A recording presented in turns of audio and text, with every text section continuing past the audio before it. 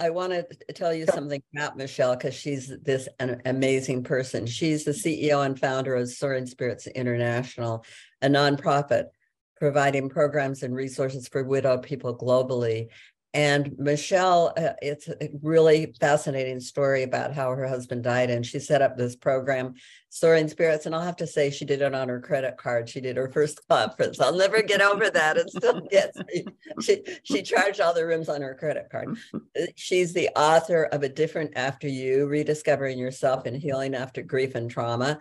And she was honored in 2021 in the top 10 CNN heroes, and was featured in Apple TV documentary Gutsy. Well, so thank you for moderating this panel today. And Heidi's going to introduce the panel for us. Thank you, Michelle. And thanks to the panel members here today. Jill Johnson Young. Jill is a licensed clinical social worker and a co-founder and owner of Central Counseling Services. Jill is twice widowed and now married to a funeral director. Jill hosts a Friday, she hosts a Friday Grief Chat with Deborah Joy Hart. It's on humor, grace, and grief, and you can find it on Facebook Live. She has published 5 books, the most recent being The Rebellious Widow. That sounds like a good one. Welcome to the panel, Jill. Thank you. It's good to be here. And next we have, I'm not going in any order, Carla Wheeler. Carla co-heads the Public Relations and Marketing Committee for Open to Hope. She is on our board of directors. She is the founder and president of Quality of Life Publishing Company, a national publishing firm specializing in grief support books. Carla is the author of grief books for adults and children and writes bereavement columns for newspapers and magazines across North America. Several of Carla's family members have experienced a good death thanks to hospice, including her 54-year-old husband. Carla is also a longtime hospice volunteer in Florida. Welcome, Carla. Thank you. Wonderful to be with you all. And then last but not least, we have Abel Keogh. Abel is a relationship coach and an expert on widower relationships. He is the author of 6 books, including The Wife in the Next Life, Room for Two, and Dating a Widower. His Dating a Widower YouTube channel contains valuable advice for widowers and the women who are dating or married to them. Welcome, Abel. I am going to turn the panel over now to Michelle. Thank you all. I am so excited to be here with all of you. Thank you so much for lending your expertise to this panel. I wanted to just begin by acknowledging that we are all widowed ourselves. And so in order to do that, if we could just introduce ourselves, our person or people's names, how long you've been widowed, and what was the cause of death for your people. And so I'll end with myself, but let's start, if we can, with Carla. Hi, Carla. Sure. Hi there. Thank you, Michelle. My husband, Jerry, and I were married for 28 wonderful years. He was an extremely healthy 54-year-old man, and out of the blue, he developed stage 4 cancer and died 6 weeks later. Wow. So that's my story. Wow. I am very blessed. I did remarry 4 years ago. A wonderful man. So I'm extremely blessed. Wonderful. Well, it's glad to have you. Thank you so much, Carla. Abel. Yeah, my late wife's name was Krista. I was widowed young. She was 26 when she died, and I was widowed back in 2001. Krista took her own life, so it was suicide. But like Carla, I've remarried, and actually me and my now wife, I guess, we just celebrated our 20th anniversary last week. Wow, congratulations. Nice. Glad to have you, Abel. Thank you. Hi, Jill. Hey, so I am Jill. I was married to Linda for 23 years. She had stage 3 breast cancer. She beat that. She died breast cancer free. She died of pulmonary fibrosis 13 years ago next month as a result of the chemotherapy that they had to use to give her the extra time that we had. And while she was sick, she told me that I was going to marry her hospice nurse, Casper. And we told her she was crazy. And then it turned out she was right. We did get married. And then we ended up being introduced to Lewy body dementia, which is what caused Robin Williams to take his life. And after 3 short years with early onset Lewy body, she died in 2013. And now I am married to the funeral director who took care of both of them. And we've been married 9 years this year. I always like how you wrap up your story, Jill, when we've talked about this before. So I'll briefly say that my late husband, Philip, was killed in a cycling accident when he was 39. I was 35. We had a blended family of 6, and it has been 17 years since he died. So I have been widowed for quite a while, and we do have kind of a great sort of stretch of how long people have been widowed and at what ages. So I'm eager to dive into the questions. We're going to kind of bounce around. And so I want to just direct our questions one at a time to each of you. And if anybody has a burning desire to answer that same question, please just, give me a signal and we'll go to you. Otherwise, I'll give each one of us different questions to sort of look at the scope of widowhood and how it's influenced each of us, as well as what we've found helpful as we've moved through. So starting with maybe Jill, if you would. Jill, I know I think I would love actually for you to answer this from both perspectives, from your 2 different experiences with widowhood, but what part of widowhood did you initially find to be the most challenging? There are 2 parts. One was I had 3 teenage girls at the time, so that's challenging all by itself, and managing their responses. But more than anything, it was managing other people's need to have input as to how I did widowhood and what I needed to do for me and for the kids, and what boundaries I needed. And those boundaries frequently, folks trying to help in a way that trod all over those boundaries, and needing to be able to say, nope, this is my space, get out of my hula hoop. Isn't it amazing how many people have opinions? Especially people who've never walked it. Yeah, I found that really interesting. Abel, did you have that experience as well? Did you find that people felt like they needed to tell you how you do things? Well, I think for me, when I was widowed younger, I think most people didn't know what to say to me. So my biggest challenge was just kind of adjusting to actually being alone. Most of my friends, because I was widowed young, I had friends that weren't even married or things like that. And I think people, in my experiences, they didn't know what to say to me. They didn't know what to do with me. And so my biggest challenge was just learning how to be alone. It was so hard for me to come home and have nobody there, and have nobody, kind of like some of the purpose of my life was gone. I'd been working. My wife was expecting when she took her own life. And so it's like suddenly all the stuff I'd been looking forward to was gone. And I think that was, just not having a purpose and coming home to an empty house were the biggest challenges for me. Yeah. What would you say was one of the things you did to help yourself through that? I learned to be a lot more proactive about just going out and trying to find things to do. I think, the worst thing I could have done was just sit at home with nothing to do. And so I really learned just to kind of be proactive and call people or try to set things up, or even if I was just going out and doing something by myself, just, doing something that would give me, trying to find an activity that would give me kind of a purpose or something to look forward to that day. Yeah. I love that. And I love the idea of it just having to be for that day, right? Like we could just find one thing to look forward to today. It doesn't have to be a long-term thing. It could even be a short-term thing. What about you, Carla? Did you find being alone initially difficult?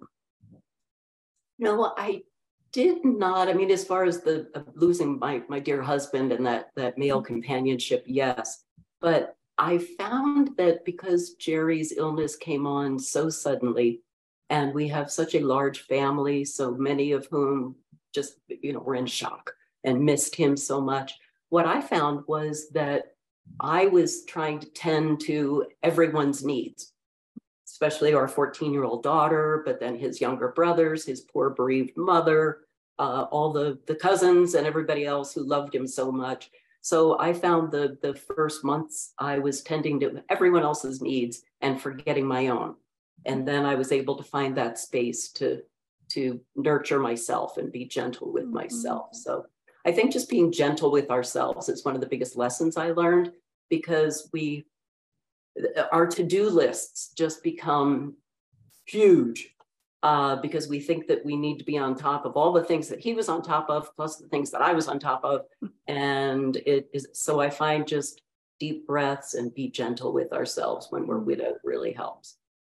That's such great advice. And that leads me actually to ask this next question about what is it that you wish you had done differently in your widowhood? And I want to just start by acknowledging that I felt a little bit like I wanted to rush through, like I wanted to check off all the boxes.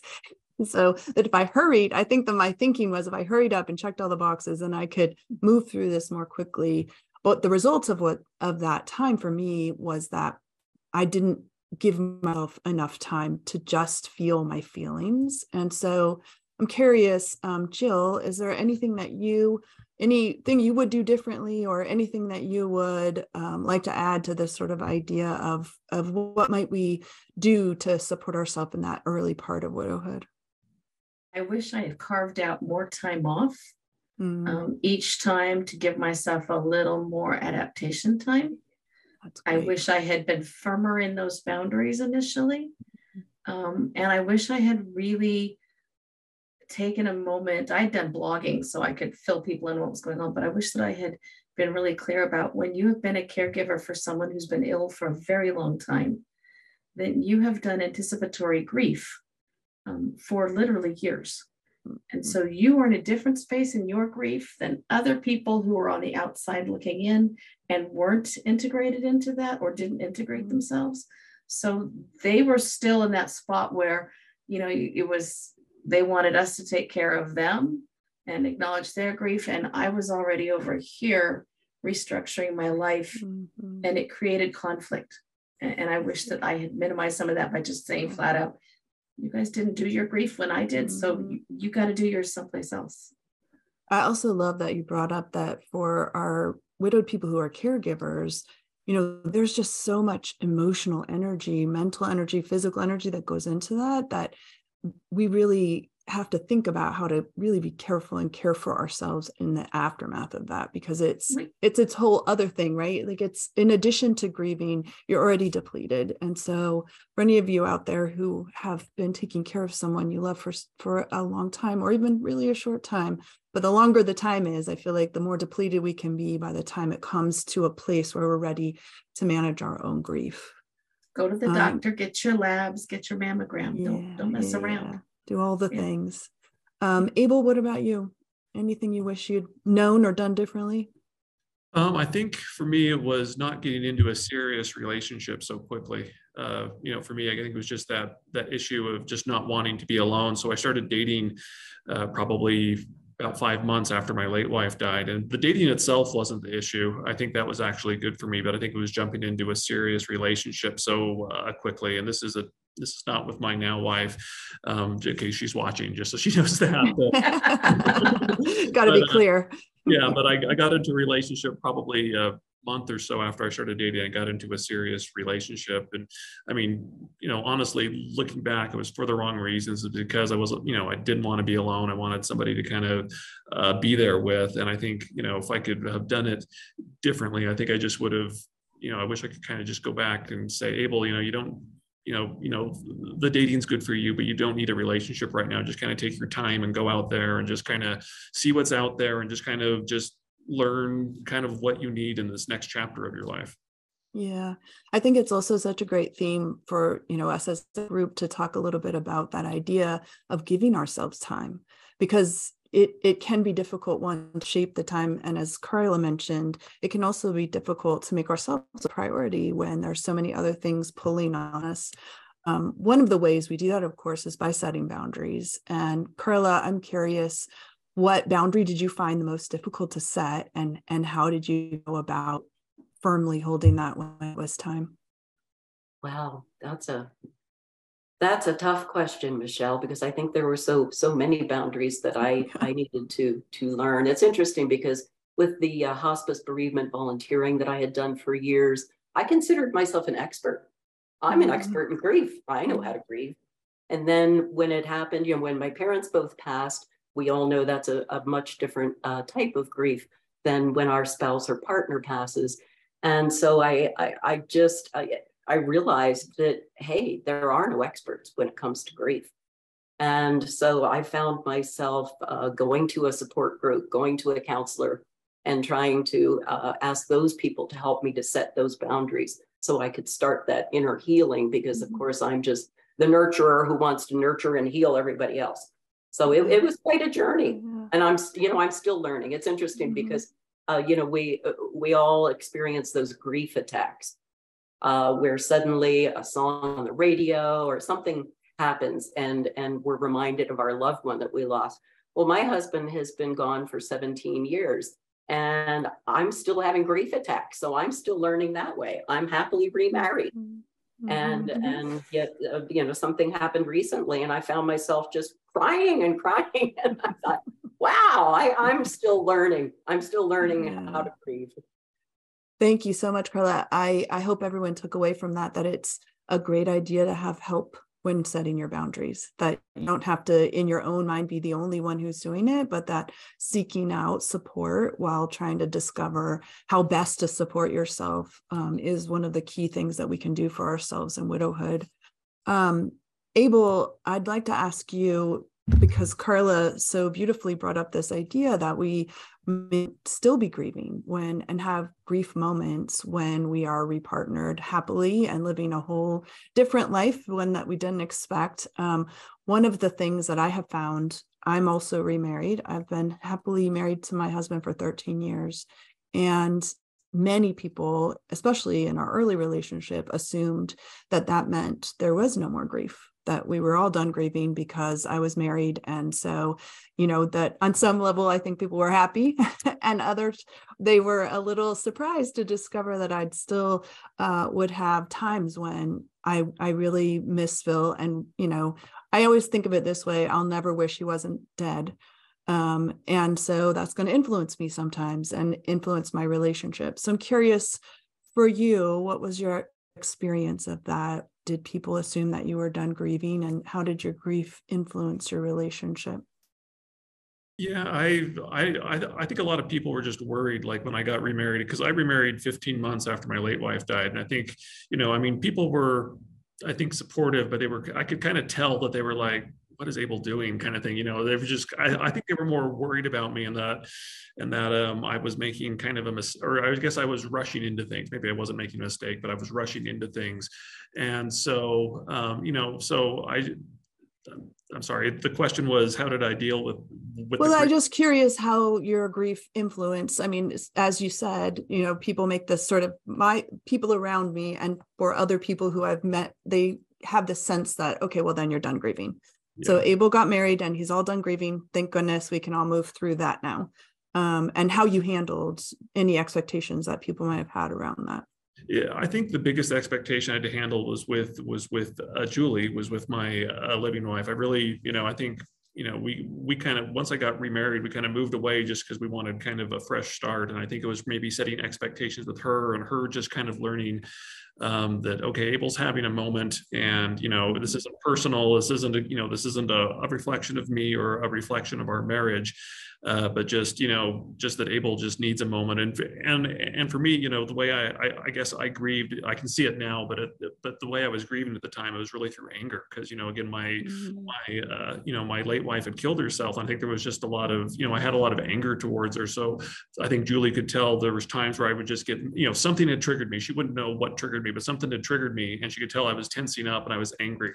And so I think it was her just learning to say, okay, you know what, Abel needs a moment. I'm going to go to the other room, or I'm just going to give Abel his space, and things will be fine, in whatever 10 minutes or 20 minutes. But I just need, I think it was just trying to set those expectations with her that if I was triggered or something happening, this wasn't personal. This wasn't a reflection of her or our marriage or anything like that. It was just something I had to work through, and I learned to work through it, and then life would go back to normal. Yeah, I love that. And I feel like, it's always a part of who we are. And so, when the moments come, they come, and knowing that you have a supportive partner who's able to provide you the space that you need, or whatever support it is we need individually. Jill, I love that you brought up that you can be in a companionship and grieving at the same time. And you note that it's one of the things that is a misconception about grief, which was one of the things I had hoped to talk about. So I'd love to hear, just from your perspective, what is one of the common misconceptions of grief that and you've noted it here in the chat for anybody who'd like to take a look, but I'd love to hear you talk about it. I used to be a hospice social worker and administrator. I did that for many, many years. And it was back in the day that every curriculum for hospice grief support groups, the first rule was, thou shalt not make any major changes for a year. Thou shalt not date. Thou shalt not establish a new relationship. And there is absolutely nothing in the research that supports that. There is zero. There's a lot in the research that supports if someone especially has had a long grief process or coped maybe an able situation with someone who's had some mental health issues, that is so stressful that it's actually healthy to grieve in companionship with someone that you can love again. Our hearts are not pies. They don't, you don't get little sections and only a little bit gets given away. You take that person with you. So the biggest misconception for me is when we tell people who are grieving that they are not allowed to date, not allowed to marry again, not allowed to be intimate again. Because when you lose an intimate partner and you're waking up to an empty bed every morning, it's just not, that's another extra loss. Intimacy loss is an extra loss when we lose a partner. And I think we need to be more supportive of folks making their own decisions. So Abel was ready earlier, Carla waited longer, you waited, it depends on the person. Yeah. And I love that you brought that up because that's the thing, right? I always wish there was an exact way to do it, right? Wouldn't that be easy if there were just a list and you do exactly the things and then you can be done. But the truth is that every one of us experiences this differently. What we need, it can be dependent upon so many things, including how our person died, when our person died, how old were we, how old were they? Oh, I mean, there's just too many variables to even think that we could all do this a certain way. So on that note, I know we just have a few more minutes. So what I'd love to do is just ask each of you, what's one thing you would offer to someone who is widowed? You can choose newly widowed, but to support themselves. Like what's one just small little nugget that you like to offer to somebody when they come to you and say, oh, I know a friend who's widowed. I'd love them to talk to you. Because I know that's happened to all of you. So when that happens, what is the thing that you say? Carla, I'd love to start with you. I think it's just to give the person a safe space for you to just be a true listener and with no judgments, no expectations, validate for them that wherever they are in their grief process, it is a process, it's not an event. Wherever they are is where they're meant to be right at this moment, and it's okay. And also to open up a space for the tears. Tears let the pain out, and that without letting that pain out through the tears, our journey might become a little more challenging. So I think just the listening and the validating. Thank you. Abel? I think I would kind of emphasize what Carla said, that it is a journey. It's not something that, again, it's not, there's not a bunch of things that you can just check off. It is a journey, but everything will eventually work out, is that, just kind of figure out what this journey looks like for you and take your time getting through it. But just knowing that there is a light at the end of the tunnel and that things will eventually work out and you'll figure out what chapter 2 looks like, and you can still be happy and find joy again. Thanks so much, Abel. Jill? I'd like to tag on to both of them and adding that joy. And I like to make sure grievers know that it's okay to laugh. It's okay to smile. It's okay to go outside and feel sunshine and enjoy the sunshine, because that's healthy. You can still have moments where you cry, but if we don't let grievers have the full range of emotion, we lock them in to sadness and that's not healthy. It's not good for us physically. It's not good for us emotionally. And we should be able to support people in doing the things they need to do, including laughing and telling silly stories about the person who died. Yeah. And I'll say to wrap that up, I'll just say that my advice is always first to be so kind to yourself, because our harshest critics are often inside our heads. And also to allow yourself to make your own way. You don't have to do it the same way as someone else, and you don't have to follow things that don't feel true or right for you. I remember feeling like my inner voice was just, I couldn't hear it. And I felt like it was because the din of grief was so loud. But as I learned how to settle and listen to my inner voice, it became the place where I could determine whether the thing that was, suggested or I was doing felt like the right space for me. So For all of you who are experiencing widowhood, we just want you to know you've got a community of people who are hoping to offer you support and provide you with that light at the end of the tunnel, as Abel said. The loss of a loved one can leave you feeling depressed, angry, alone, lost. But you don't have to face this journey on your own. Open to Hope is a free community for anyone who has experienced loss.